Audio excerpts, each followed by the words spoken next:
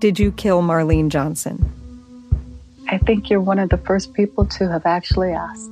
From WBUR and ZSP Media, this is Beyond All Repair, a new podcast about an unsolved murder that will leave you questioning everything. Wow, it just gets more interesting. Beyond All Repair. Listen and follow on Apple Podcasts, Spotify, or wherever you get your podcasts. This is a CBC podcast.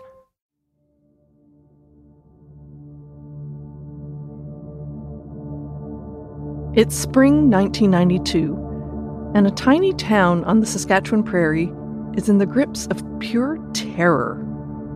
A gang of devil worshippers is said to be on its way to Martensville. Basically, they were going to come in and attack the town and burn things down and attack all the churches, and they were just going to have mass destruction on the town.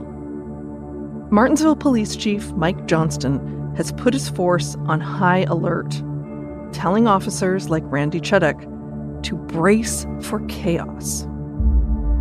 They were going to come in and steal some children and use them for their rituals.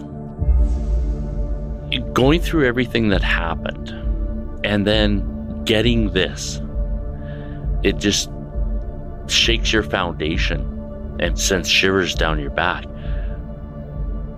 In a report dated April 16th, 1992, Chief Johnston writes, "The indications were that tonight was a very important night with the occult in the preparation of potential victims. The group in town is known as the Brotherhood of the Ram, with the ram being a reference to Satan." He adds that the group can and does offer human sacrifices.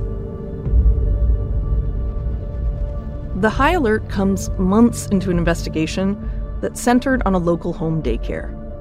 There have been 4 arrests so far, with more to come. Throughout the night, police wait, wondering what's about to be unleashed on the town, and hoping they and their families will be okay. And then, so tell me the end of that story. Did anyone come to town? No. Nobody ever showed up. And so for a few days, it was still on high alert. We still stayed on high alert for 5 days afterwards, but nothing ever came of it. And so kind of went back down to normal. So as normal as we could. No fires, no attacks. Churches remain standing, and children are safe with their families. For now. In Martensville, Saskatchewan, there are allegations that as many as 30 children at a daycare center may have been systematically abused. Although the charges against the accused didn't mention Satanism, rumors were rampant that it was the work of a satanic cult. There was kids drinking blood. There was sacrifices. Police allege that children were taken to this building. It's also been referred to as the Devil's Church. We had a duty to protect the public. It was almost to the point where it was unbelievable. I've never been more scared in my life.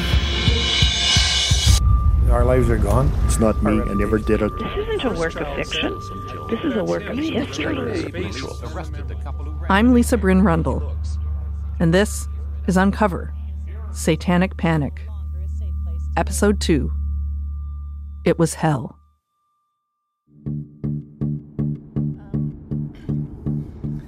Dan, can you say again, now that Mitch is recording you, why it's a good time of year?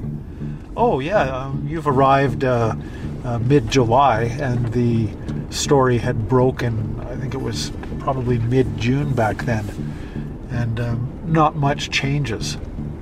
In terms of the geography of the town, the geography of the province. It's going to look today the way it would have looked 30-some years ago.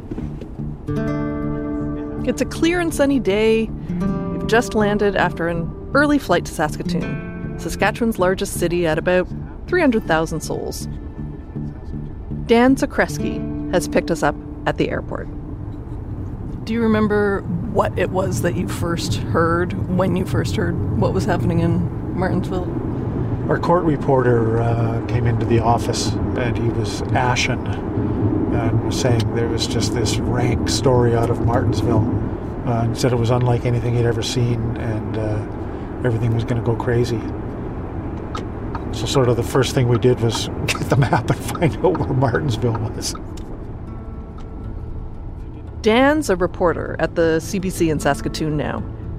But nearly 30 years ago, when all this went down, he was working at the big newspaper here, the Saskatoon Star-Phoenix. So this is what you would have seen, driving out back then. We're north of the city. It's sort of classic mid-northern Saskatchewan, lots of broken stands of trees, pretty flat, big sky, these weird little bedroomy communities. That thins out the further north you get, but this is sort of the Saskatoon North Light Industrial. For my part, I'm excited to finally be seeing the place. Almost relieved. I mean, you pore over articles, you scour images, you talk to people. But none of that tells you how big the sky is, how vast the plains are, and how lightly attached to the earth that can make you feel. Like you could float away at any moment. Or maybe it's all those Weather Network alerts warning about tornadoes. It was hard not to notice that every single bathroom in the Saskatoon airport appears to be a tornado shelter. Should we be worrying about tornadoes? Yeah, well, if you head a little further south, it's more of an issue. We've had plow winds through here, which are... What's that? It's like a tornado, only it's just a wall. It doesn't do the rotation. It just comes through like a plow. Oh yeah, destroys things. Jeez.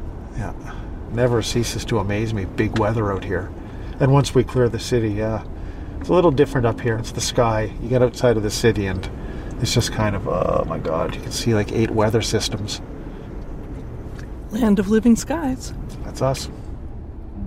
Dan is forthright, matter of fact. Cut with a healthy skepticism. He gives the impression that he's seen a lot in his time.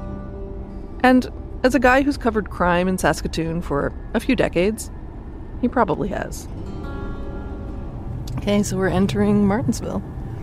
We're looking at a lot of homes, bungalows. It looks lovely. Trees and lawns and... Martinsville looks like a giant piece of graph paper plopped in the middle of miles and miles of farmers' fields. A perfectly ordered grid of street, lawn, house. Street, lawn, house. It's bigger today than it was when the nightmare began, but it's still the kind of place where everyone seems to know everyone. This is where, if you couldn't afford to buy a house in Saskatoon, you could come to Martinsville and, pay 30% less and get, a nice bungalow, split level, 2-story, with most of the amenities that you would find in the city. There were schools, there were churches, there was a grocery store. It looks idyllic. Yeah. Yeah, that's the problem, eh?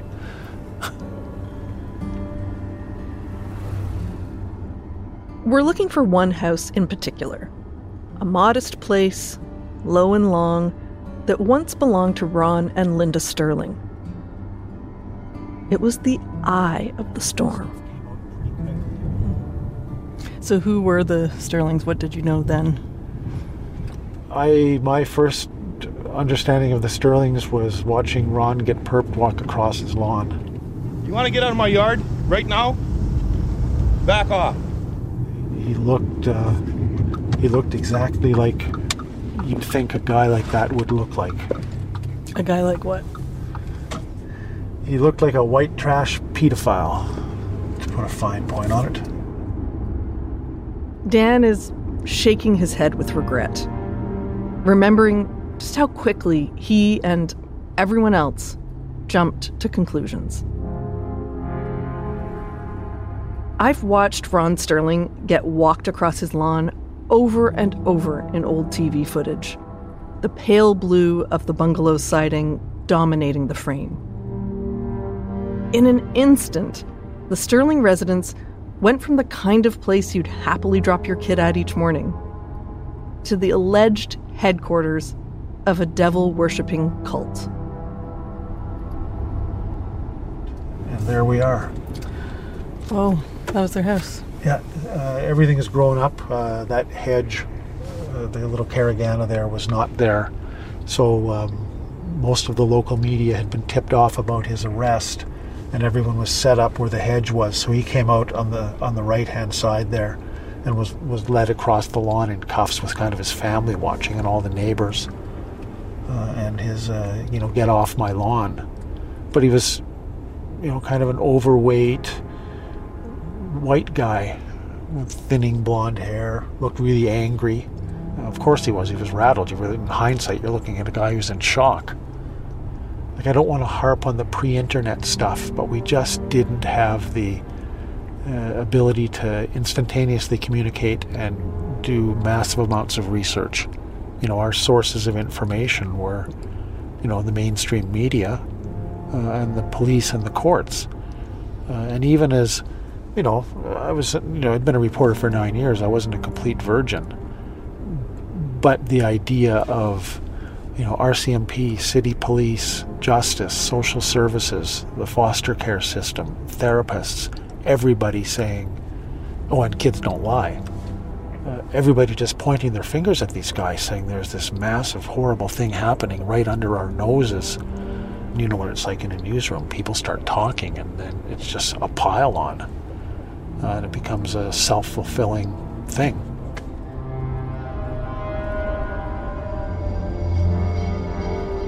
It feels really... It's just a house on a street, right? It's just a house on a street. I thought they would have changed the color.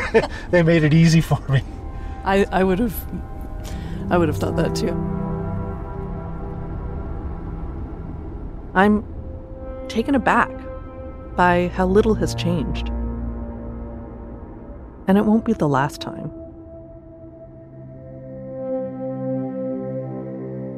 By spring 1992, based on disclosures from the children, charges had been laid against Ron, Linda, and Travis Sterling, and a Martinsville police officer.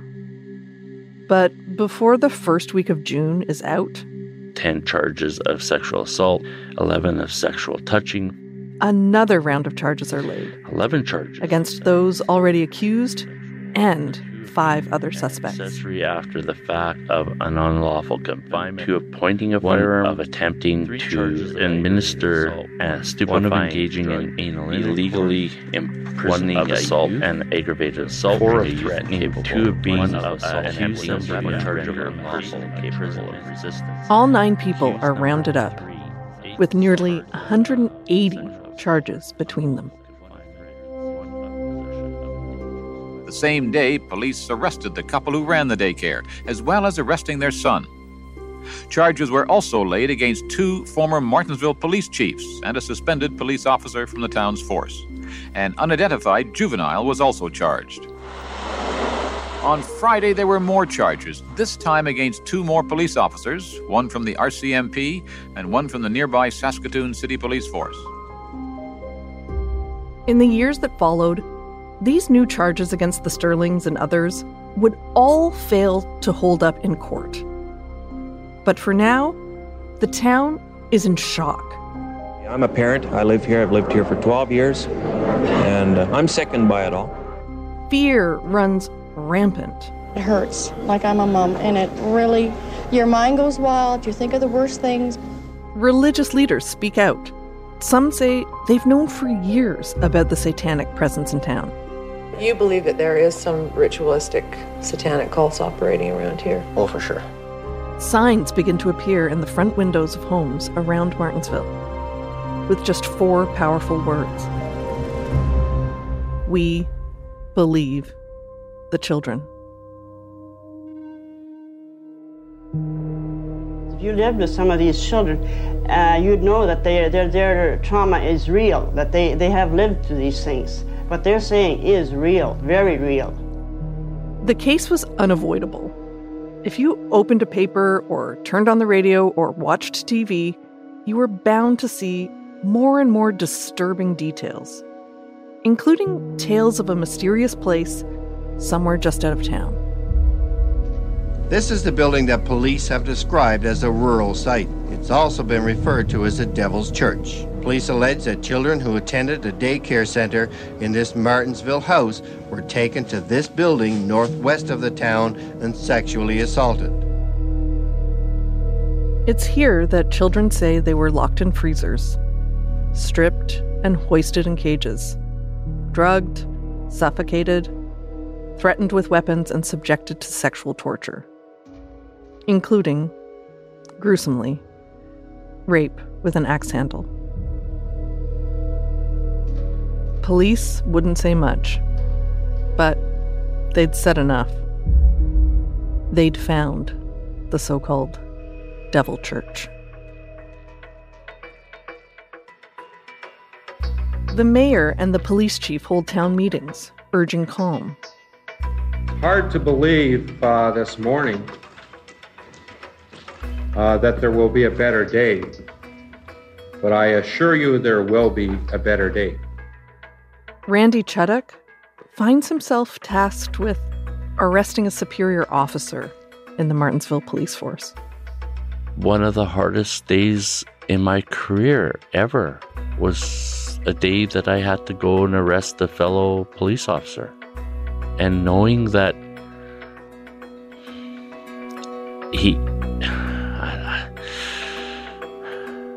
not believing that he was capable of doing that, but knowing that I had to do my job. And Claudia Bryden finds herself broken. About 2 weeks, I went with no sleep, and I ended up in the hospital. I was completely exhausted, physically, mentally, emotionally. So there I was, with 2 little kids and a husband at home, and I couldn't even brush my own teeth. I was just so, it was a terrible time. It was my worst nightmare. But the investigation isn't over yet. The children have identified more suspects. An RCMP-led task force takes over the active investigation. They will pursue the remaining accused. And this thing could spread even farther.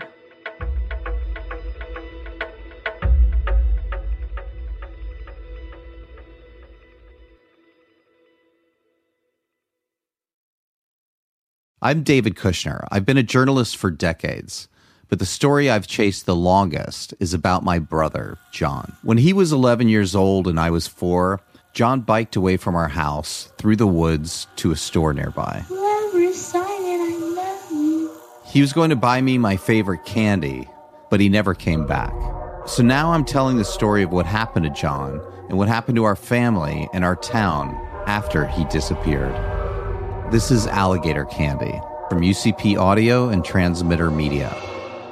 Subscribe and listen wherever you get your podcasts.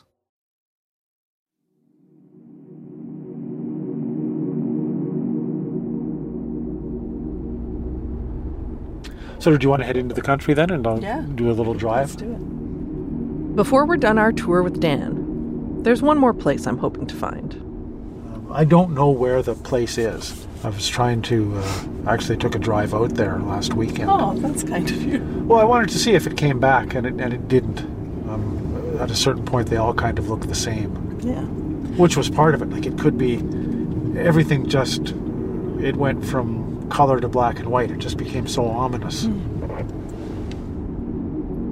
Dan was on this same search nearly 30 years ago. But this was a place where some of the children reported being... Yeah, they were taken. I think they were saying put in a van or something, and they were taken out there and put in the cages, and that was the primary abuse site. After the story broke, every journalist was trying to find the Devil Church. But they didn't have much to go on. Well, we just had the descriptions that we had, that there was a property outside of Martinsville where the kids had been taken, and there was a blue outbuilding there. The fact that there was nothing turning up in Martinsville was not a huge flag that something was wrong. It just meant that, well, we just have to look harder. Like all the weird outbuildings and, I was, there's blue buildings there. There's blue buildings everywhere. Is that it? And if that's it, what do we do? Like, do we roll up? And what if they grab me and cut my head off? And again, everything looked suspicious. If you get out into the country and start talking to people, every town has its dark little story. And dark in the country is not like dark in the city. It's rural and bloody and weird and insular. The Saskatoon Star-Phoenix, Dan's paper, had several reporters covering all angles of the Martinsville case. And it was a big story. We'd never seen anything like that. Like ritual child sexual abuse. It's like the most awful catnippy thing you could imagine, journalistically, because there was the luridness of the charges, but also this sense that there was larger forces at work here, like that there were Satanists around the province, this sort of secret society right under our noses. This was, you are looking for, the mark of the ram. It was just crazy, and I bit so hard because everybody was involved in it. All the senior journalists I knew, everybody in town, everybody. We were suddenly, this was the fight between good and evil, and I was on the side of good.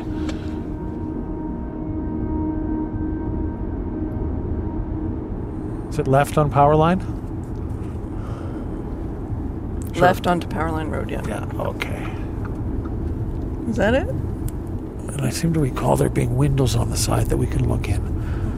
So we might have come up one shy. Oh, no, there we are. That was... Yes. Oh! Yeah, it stuck out like a sore thumb. We spot the building from the road. Did you want to drive in? Do you think that's okay? I mean, I just don't know how invasive that would feel to someone living here. Tell them what we're doing, and the worst that can happen is we leave. Yeah, that's true. We head down the dirt driveway, bordered on one side by marshy land filled with dead trees that are somehow still standing. They look like ghosts. And there it is. The Devil Church. The building itself is so unremarkable. A building with pale blue siding, a big shed, really. Windows here and there, behind the house and to the side, farther back on the property. And it too looks just the same as it does in pictures from the time. Dan goes to the door to let the owner know who we are and what we're doing. What's up? Sure, if you want. I'm going to take my headset off, though. I don't want to freak them out. Exactly. Look through the window of this building in 1992, and you'd see a freezer, a cage, an axe. In any other circumstance, not cause for alarm. But in that time and place, it was nothing short of terrifying confirmation of what the children were saying. At least, it seemed that way. Back then, as now, a woman answers the door. So I introduced myself. I explained why we were here, and she said, I understand, and you can leave now. Dan turns the car around, and we leave the Devil Church behind. I'm disappointed, but I'm also not surprised. The owners of the shed were never suspects, but they were dragged into the nightmare nonetheless. As witnesses, they'd seen nothing, and just as human beings, disturbed by what children were reporting had happened right under their noses. She's not the only one touched by this story who didn't want to talk about it. So many people we reached out to, maybe most, not only didn't want to talk themselves, but didn't want the nightmare talked about at all. Even Dan was hesitant. I mean, I thought about that coming into this, as to why am I doing this? And? It's pretty sobering. Yeah. You're really trusting someone to be careful with what you say. And then I get an email from a woman named Samantha Lowen. Hers is not a name I recognize. And I don't know what her connection to the Martinsville case might be. It turns out she's been wrestling with her own demons stemming from the nightmare. And unlike just about everyone else, she wants to talk. She has questions she's hoping I can help answer. And she has her own heartrending story. Hello! Come on in! I'm Lisa. Samantha lives in Saskatoon now, but grew up in Martinsville. She was raised by a single father, and they lived across the street from her grandparents, who helped care for Samantha. She was young enough that she was only dimly aware of what was happening to her town, when her own life was suddenly blown apart. Came in, it was grade 1. I think we had just done a little exercise thing. It was this mousercise thing. Hi, Musketeers! Hi, Biggie! Let's exercise! Come on, everybody, and exercise! She had it on record, and we would all dance around the room. And the principal came and called me to her and just said, I need Samantha. And so I came to the door, and she said, you're going to need your snowsuit. And so I had gone back and I had grabbed my ski pants and my coat and gone with her to the office where I met this social worker who was there. And so I don't remember what she said, except that she was going to take me with her. 7 years old, in grade 1. And just like that, Samantha's in a car with a social worker, and she has no idea where she's going. And I was sitting in the front seat, looking at the clock in the car and realizing that probably my grandma would be expecting me home from school soon, and just being really worried about her. So I don't remember fearing for myself or being worried. I didn't know. I remember not knowing if I was ever going home again. I didn't know what was going on or if I would see people again. But I remember really worrying about my grandma. Sorry. I still can't talk about her without crying. The social worker takes Samantha to a large building in downtown Saskatoon. Did the social worker tell you what?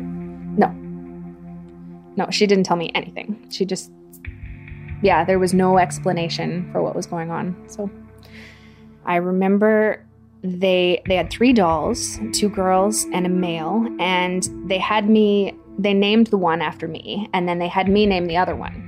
They had these dolls do things, and they said, what would you do if, somebody did this to you? Or they had the dolls touching each other and that kind of thing. And I remember being completely mortified. My grandparents were very, very conservative Christian. There was no talk about sex in the house. This was very, so I was completely mortified by these questions and did not know how to answer them. I don't know how I answered them. I think there was a lot of I don't knows. But yeah, that's all I remember about that. And then they took me to a temporary foster home in the city and left me there for night. But I do remember at night, they had me sleep on the couch. There was a woman, and she sat there on the computer. I have to try not to think about my own, almost 7-year-old. But I lay there on the couch, and I cried. And I remember crying for a long time, and she turned around and told me to shut up a number of times. That was probably the worst for me, the worst moments there of...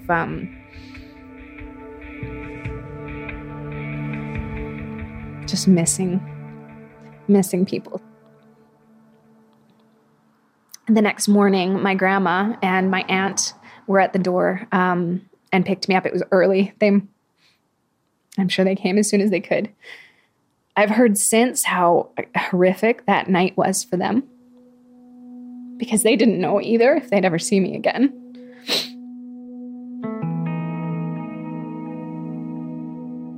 Today we're in Samantha's living room. There's a breeze coming through the open window.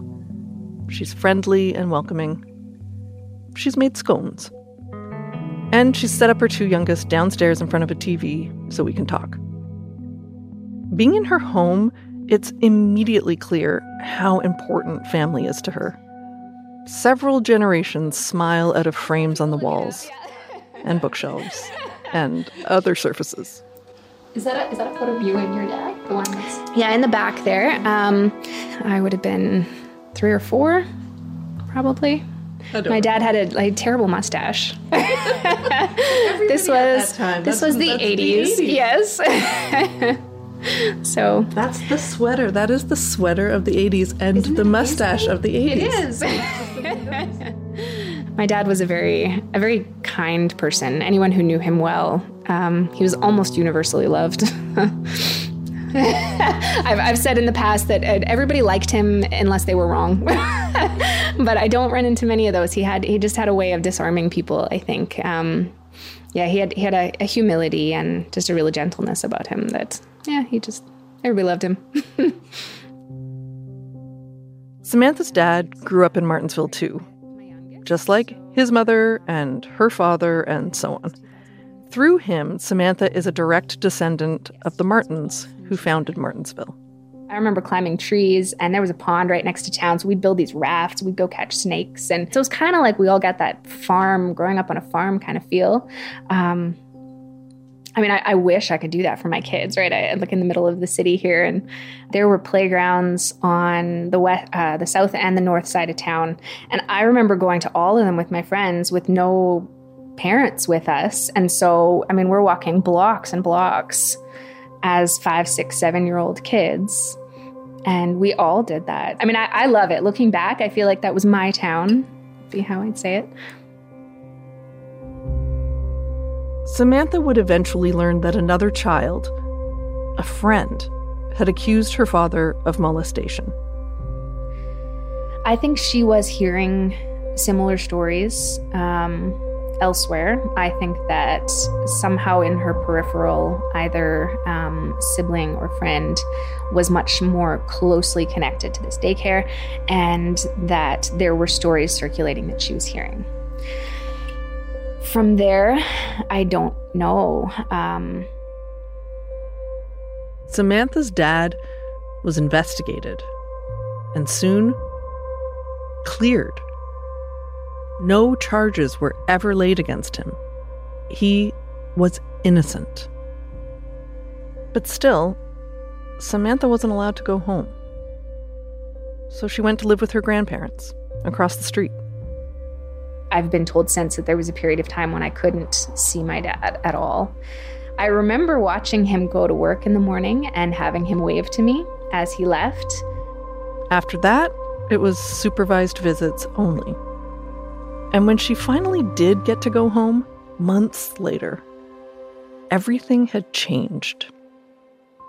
I know our relationship changed. I remember spooning with him on the couch to watch movies when I was little, and that never happened again.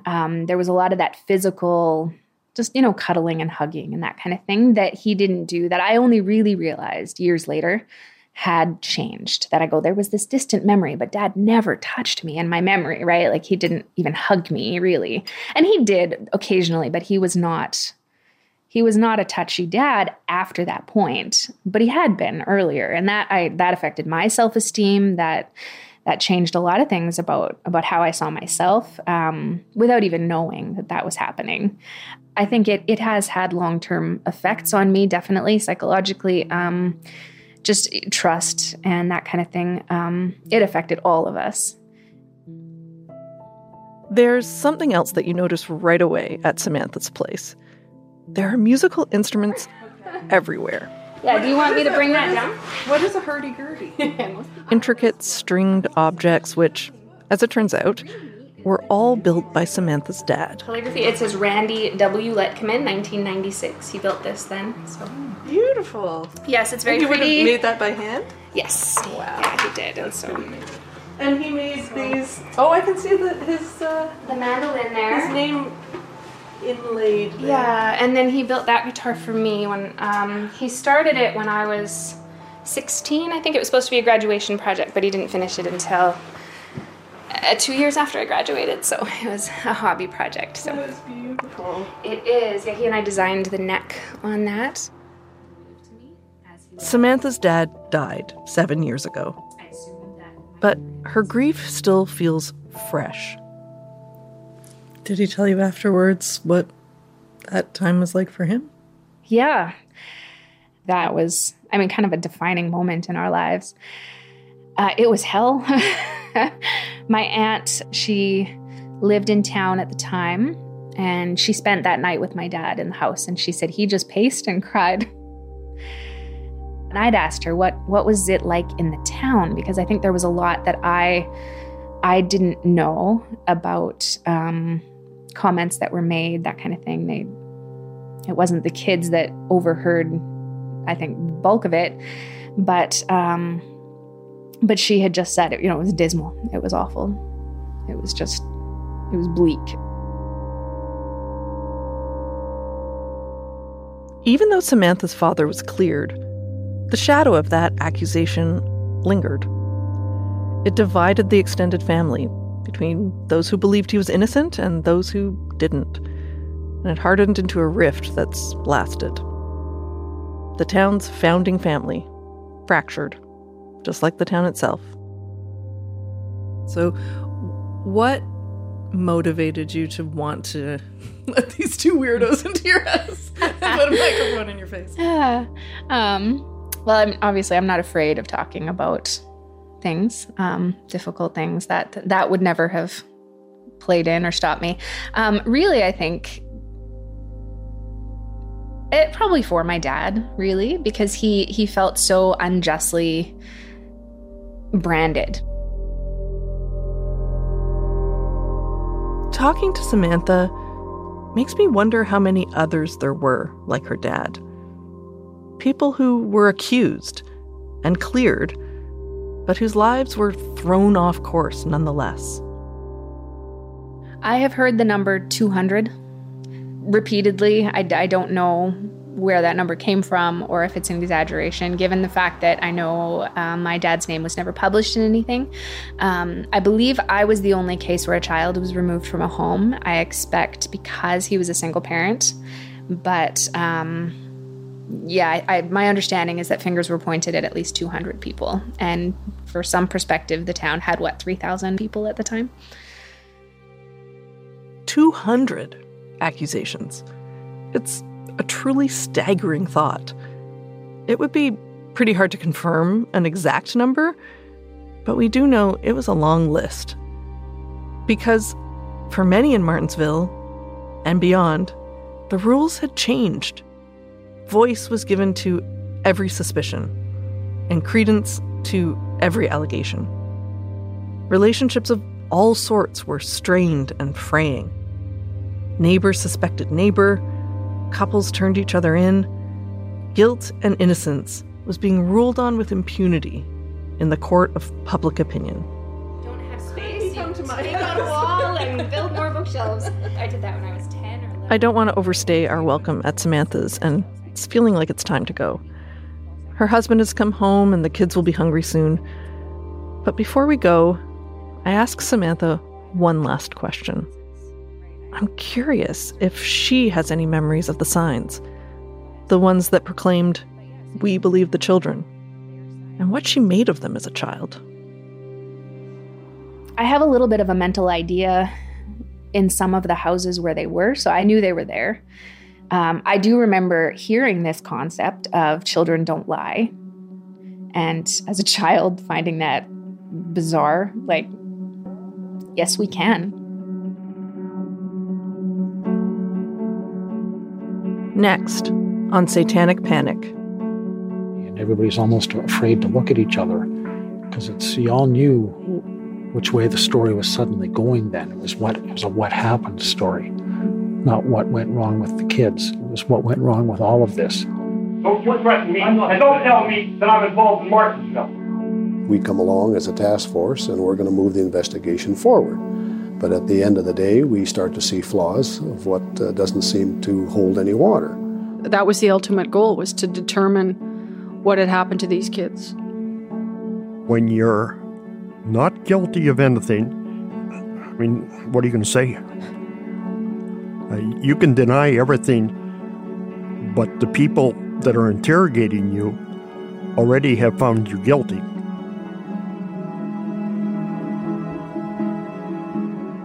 Uncover Satanic Panic is written and produced by me, Lisa Rundle, and Alina Ghosh. Mixing and sound design by Evan Kelly. Chris Oak is our story editor. Emily Cannell is our digital producer. Evan Agard is our video producer.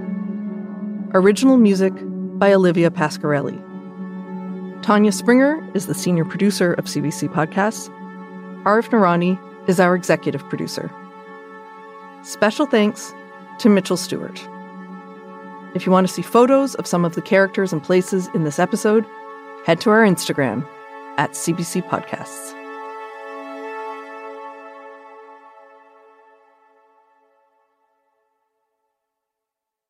For more CBC podcasts, go to cbc.ca/podcasts.